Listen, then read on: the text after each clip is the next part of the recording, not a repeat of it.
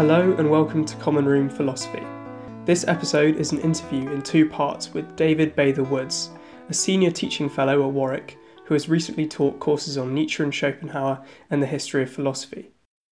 In this first part, we will discuss David's path into philosophy before moving on to discuss the value of studying the history of philosophy and how we can address the problem of its lack of diversity. Welcome, David. Hi, Toby. Thanks very much. No problem. Good to have you on. So for the first section of the podcast, we're just going to ask a couple questions about you. So how did you first become interested in philosophy? And what was your path into philosophy from there? I think I first became interested in philosophy because I realised I naturally had a philosophical disposition. Just certain questions started to occur to me before I went to university, while I was doing my A-levels. I was obsessed with questions about freedom and determinism, having that thought where if the initial conditions at the start of the universe were the same, with a different universe, then would that mean that they would turn out to have, identical outcomes? If so, does that mean that we have any freedom of choice? So I was obsessed with that question. I was obsessed with questions about the difference between appearance and reality. And I was getting into philosophy in a time where you could look into these questions by putting them into Google. And a lot of these names kept coming up. So I ended up tracking down books I read Descartes' Meditations and Bertrand Russell's The Problems of Philosophy, classics like that, Plato's Republic, works by Hume as well. And this is all before going to university. So it was more just that I realised that those were the kind of questions I was interested in. And there was this whole branch of knowledge that I hadn't heard about before that was dedicated to looking at those questions. Do you think that the questions that you first came onto, so say like free will, determinism, appearance versus reality, are those still the questions that interest you now? Or are you primarily focused around other issues now? No, they don't interest me anymore. Right, okay. It really troubled me, I think, because at first they troubled me because they seemed quite fundamental, that they should have an impact on my life. Like, if I don't have free will, or if things aren't as they seem, how can I live my life? But I guess I gradually stopped worrying about that without having to find philosophical answers to them.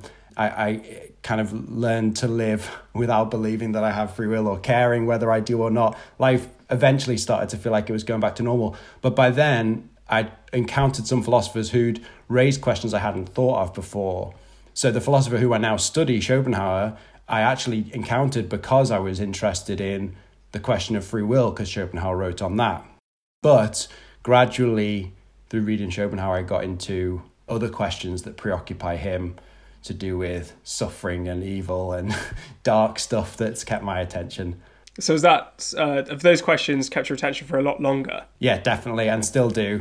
I still definitely like thinking about the kinds of things that Schopenhauer thought about, stuff to do with what it means for our existence, that it's so full of suffering, that how we can potentially escape it, or if not, how do we carry on living? So I got interested in Schopenhauer's sort of philosophy of value and his ethics, and more recently his politics. So I'd also just like to ask, would you call yourself a philosopher? That depends on the context. So I think sometimes philosopher sounds like a honorific term that it's for other people to say whether you're a philosopher or not, and it's like calling yourself a poet, or something. I think, I can see where that question would be coming from, but sometimes in a professional context, I might say that I'm a philosopher in order to distinguish myself from, my colleagues in the psychology department or the physics department. But even then, I might just say, if somebody asks me what I do for a job, I'll say I work at a university or I teach at a university. But the one where I actually most comfortably say I would call myself a philosopher is actually in a teaching context. So often to distinguish between the kinds of things that might interest me or my students, I'll say, we're philosophers. We're interested in these kinds of questions, not those kinds of questions. I'll call myself a philosopher in that context, where I'm kind of distinguishing the kind of thinking I'm doing from the kind of thinking that others do, which tends to be when you're thinking about something to its most fundamental level. I think that's what's distinctive about philosophy. And also something that only struck me recently, because I was reading a book that made a point about this. We've got to remember that it means love of wisdom. We're one of the few disciplines that has the word love in its title, and I think that's still there, in that there seems to be, because you could be a wise person without loving wisdom, in the sense that you don't have an attitude towards your wisdom. I think for instance, my grandparents were very wise, but I don't think they thought very much about the nature of wisdom or loved wisdom. Whereas I think philosophers are interested in thinking about it, they guard it, they wonder about it, they jealously pursue it. And so I think it's that particular thing of actually wondering about wisdom that's distinctive of philosophers. So when I'm distinguishing between that and other ways of thinking about the world, that's when I call myself a philosopher. Yeah, I was wondering, when you say that it is about that attitude towards wisdom, that was just making me think about the kind of the big questions which seem to underlie your interest in philosophy. Do you sort of expect answers to those questions? Is that the kind of thing you're looking for? Because I feel like as you're saying with free will determinism, I approached that in the same way when I was younger, that I kind of needed an answer in order to live. And then slowly the issue sort of just ended up dissolving itself. And yeah, I wonder, do you expect answers to these questions that you follow now and that you followed for far longer? Yeah, that's a really good question. I don't think I ever expect final answers. I'll say that. I think that's a fool's errand. And I think the history of philosophy shows that we don't get final answers ever. They're only sort of provisionally accepted pending further arguments But I do think the provisional answers can help. So what I like about the area of philosophy that I'm interested in is that, because it's deeply rooted in issues that affect the human condition, as it were, it can help you to make sense of your own experience as it happens, or reflect on previous experiences. Plus, I think in order to investigate these things, you have to sharpen all your rational faculties. And even if the outcome isn't a final answer that's set in stone, the sharpening of those faculties is going to enable you to encounter the next problem you have to work on better, whether it's a philosophical problem or a life problem. And so I think that's partly one of the things it means to love wisdom, is to want to train one's rational faculties in the way that one can live in the light of them. Yeah, I think that's a really good answer. Yeah, so now just to move on to the second section, we're going to discuss the history of philosophy, which you've taught before at Warwick. So just to approach that issue, scientists don't learn the history of science, and mathematicians don't learn the history of maths in the way that philosophers learn the history of philosophy. For us, historical philosophical figures kind of remain conversation partners rather than mere curiosities. What do you think the value is of teaching the history of philosophy in this way, if you do think that's valuable? So I'm really interested in this question as well, and I've had conversations with my colleagues about this, particularly actually to do with curriculum and program design, actually, because we do teach the history of philosophy, and in a lot of universities, history of philosophy modules will be core modules, which suggests that we think it's really important to get to grips with the history of philosophy. So I agree that it's treated as very important, and it's treated as important in a way that's different from the history of science or the history of maths, even though presumably people in those fields feel that their history is important too, in different ways. I think there might be lots of different reasons why that is. One of them might be that in those fields that don't have the same connection to their history, they still have great figures in their history, but the learning and the research that those figures do, they do on everyone's behalf. So for instance, if if a physicist discovers something, we'll say, we know that, so since Newton, we know that when an object exerts a force against another object, the second object will exert an equal and opposite force. We know that. Whereas I think figures in the history of philosophy, you can't really say that. You can't say, since Locke, we know that the human mind is a blank slate. I mean, that only works if you believe Locke's argument. So we're more interested in, we can learn from these figures, but they don't learn on our behalf. We learn by listening to their arguments. We're interested in views and arguments for views. And often, I mean, maybe it's just, the other possibility is there's just a psychological explanation that referring to historical figures is just an easy shorthand for encompassing a whole world view. So I can say a Cartesian view, and that scoops up and collects lots of views and ideas and arguments. So sometimes a historical figure is just a kind of emblem of a whole world view.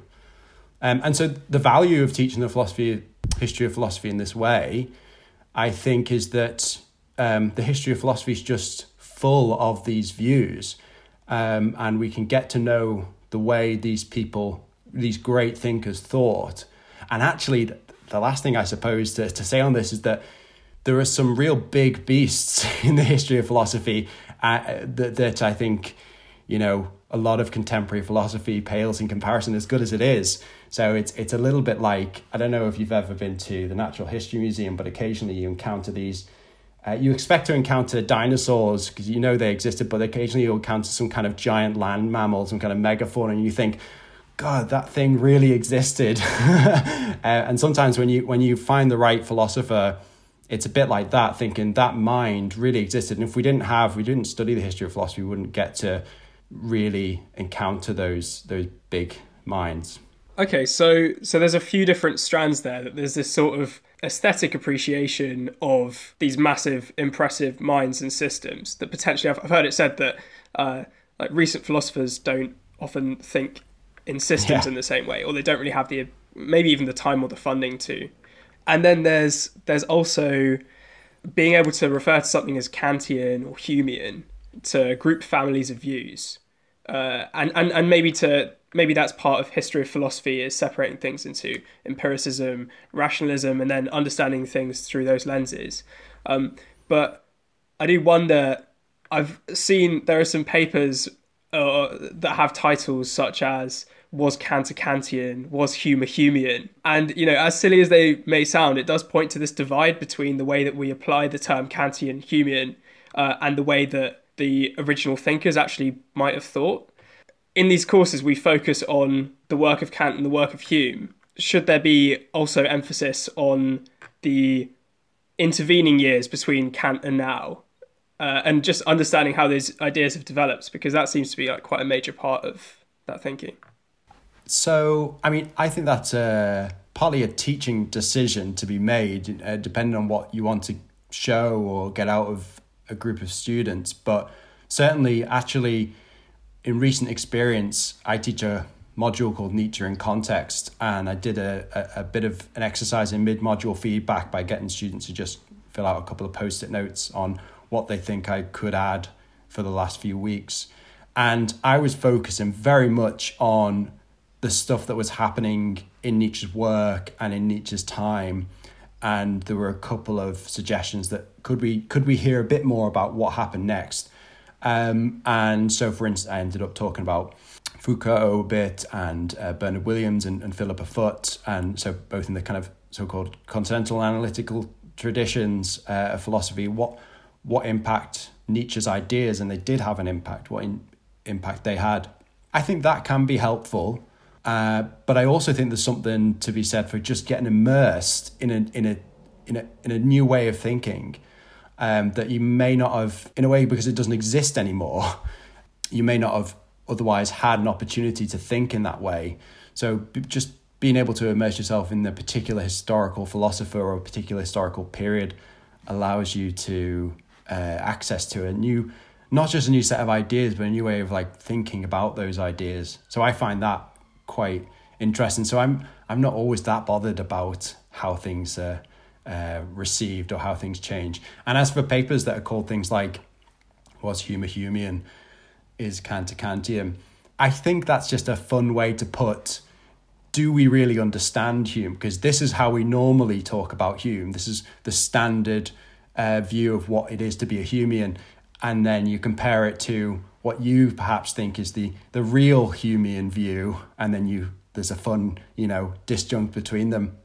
So I think that's just another way to put, a more rhetorical way to put, did we really understand Hume, or did we really understand Kant or whoever? I don't think there is was Schopenhauer Schopenhauerian out there. Right. But maybe that's what I can There's still try time. and do. Yeah. Yeah. No, I think it was just an interesting way of showing that when we're focusing really hard on a thinker, and then we're also saying that is telling us something about how that thinker might have affected the history of philosophy, we actually might be mistaken, because if everyone in the history of philosophy is working on an incorrect interpretation of that thinker, then it's actually more valuable perhaps for us to learn about that interpretation, or like in that context it might be. But it doesn't mean that it's not valuable to focus on what that thinker might actually have thought as well. Yeah, that's good. I mean, history of philosophy can definitely make happy mistakes, I think, and they can get a philosopher wrong in a really interesting way. And perhaps actually the right way to get the philosopher is less interesting. That's definitely a possibility.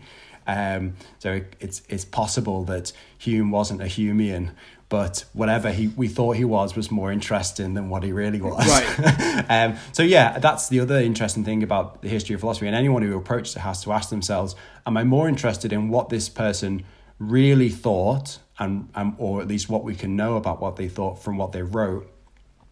Am I more interested in making something quite interesting out of what they thought, that's perhaps new and hasn't been encountered or has kind of been forgotten by the rest of philosophy? Or perhaps somewhere different is this contemporary problem, in metaethics or some technical area of philosophy. Does a certain philosopher have something to contribute there? And that's quite a common thing that people do in writing on the history of philosophy as well. I think, yeah, that leads us really nicely onto the next question, which is more in reference to kind of academics and research. Why is it that a lot of philosophers value intense focus on the life and work of specific historical philosophers? So I think we've sort of kind of got at that idea a little bit, but why is that project a valuable project, especially with reference to philosophers that are fairly well known? So it's not that their ideas haven't been heard before, it's that maybe their ideas have been misinterpreted or something like that. Speaking for myself, the reason why I value intense focus on the life and work of a specific historical philosopher is mainly psychological, that particular philosopher fascinates me, and the way that they thought and the things that they thought about, I find just personally very appealing. So I would wager that a lot of people get into it, at least in the first instance, that it just seems like a really attractive thing to think about. But then how a whole scholarship ends up surrounding that, I think, is a different thing. And it may be right that there's something less valuable about just focusing on intense scholarship on one historical philosopher's life and work, when we could really just have a more of a pick and mix approach and have a broad understanding of the history of philosophy and be able to combine these different viewpoints. And some people who have a great command of the history of philosophy are able to do that really well. And there's a lot of work in the history of philosophy that becomes really involved and technical, and it becomes a bit of a family dispute between scholars about issues that may not interest anyone outside the field. But occasionally still, that work generates really interesting viewpoints on live questions in philosophy. And again, I think it just depends on who's doing this work, what they want to get out of it. Sometimes they do want to say, this philosopher who you thought you knew, you don't really understand. Or often, actually, a lot of work in the history of philosophy is really defensive. So they'll say, people often object to whoever it is on these grounds. And I want to say that they're misreading him or her and it's uncharitable. And I want to propose an alternative interpretation that, works around these. So a lot of the work is kind of defending the reputation of a historical philosopher, or restoring the reputation of a historical philosopher, or even, trying to create a reputation for that. In my field, the literature isn't as developed as, say, studies around Kant or Nietzsche or Plato, where there's just endless amounts of books and detail. But so I'm lucky that you can kind of get a bit more of a handle on what's going on. But yeah, around certain figures, a huge amount of quite scholastic literature accumulates. But in amongst that, some philosophers, I've mentioned Bernard Williams as a good example of somebody who did really good work on Nietzsche in the history of philosophy, but did amazing work just independently as a philosopher in ethics and other fields too. And I think those two things aren't unconnected. Yeah, and I think that definitely refers back to your description of philosophy earlier as being an attitude towards wisdom that is sort of naturally going to have this effect that people are, very defensive of certain philosophers and really just intensely interested in their ideas. And that can be, extremely valuable for a lot of reasons. And actually, just to add to that, I think it's actually quite good to get beyond being defensive of a philosopher.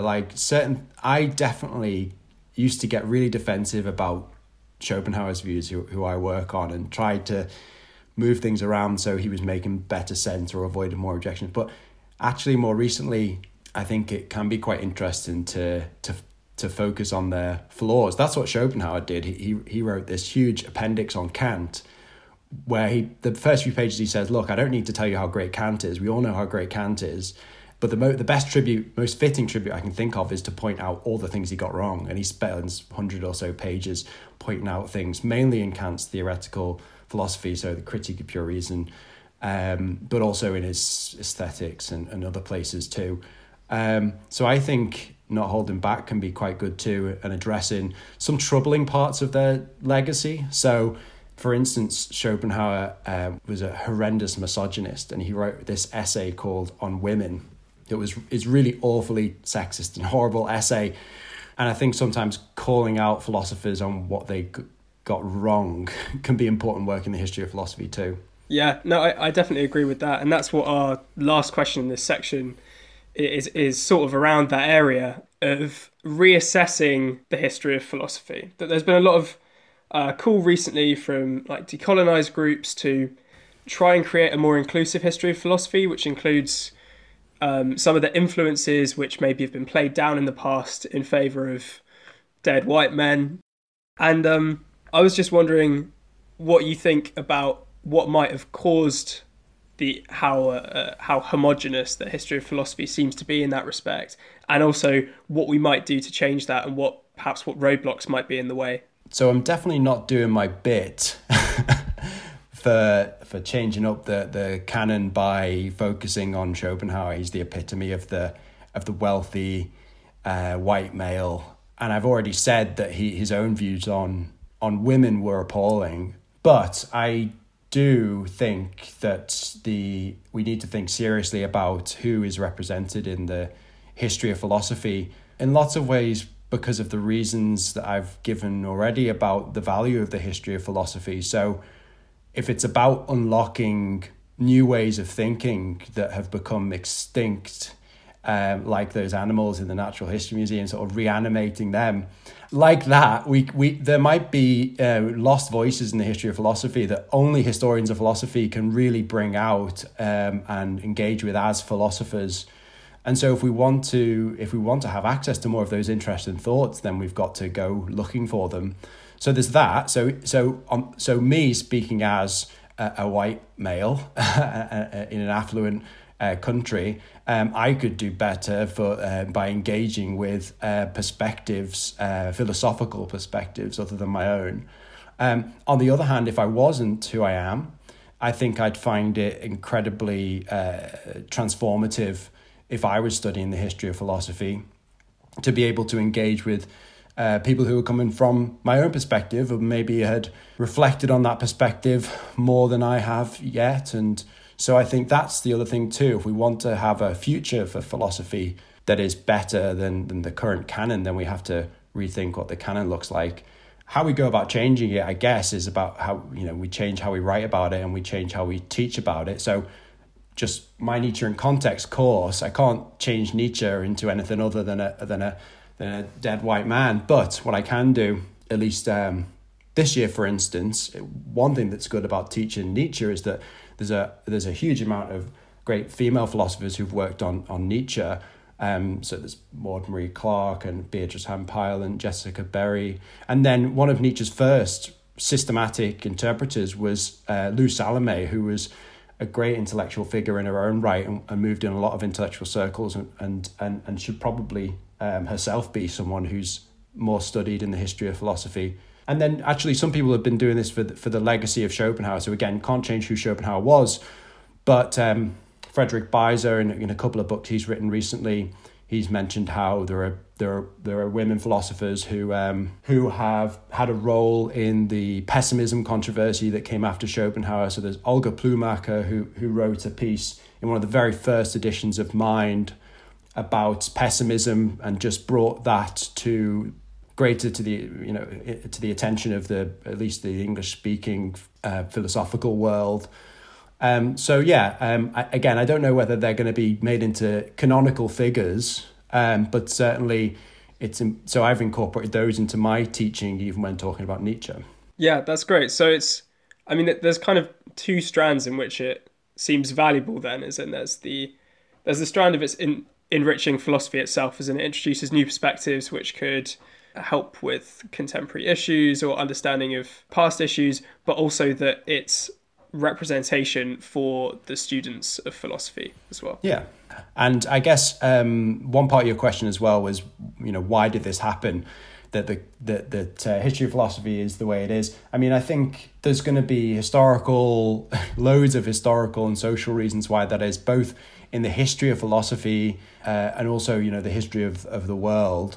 And those are empirical questions. So as a philosopher, and I'm happy to call myself a philosopher in this context, because it means I don't have to answer certain questions. Yeah. I don't know the answer to those things exactly. And maybe I should know better. I probably should. But certainly if we want to change the environment, and so that those historical and social reasons don't continue to go on into the future, we've got to reevaluate our past. That's the thing. Thank you for listening to this episode of Common Room Philosophy. Part 2 of this interview on Arthur Schopenhauer and how his views on boredom, loneliness and solitude might inform the present moment will be uploaded soon after this episode. If you are a Warwick student who is interested in learning more about decolonising the curriculum, check out the Warwick Decolonise project on Facebook. If there are any specific voices which you think philosophy is lacking, be sure to request that the Warwick Library buy their books. Thank you for listening.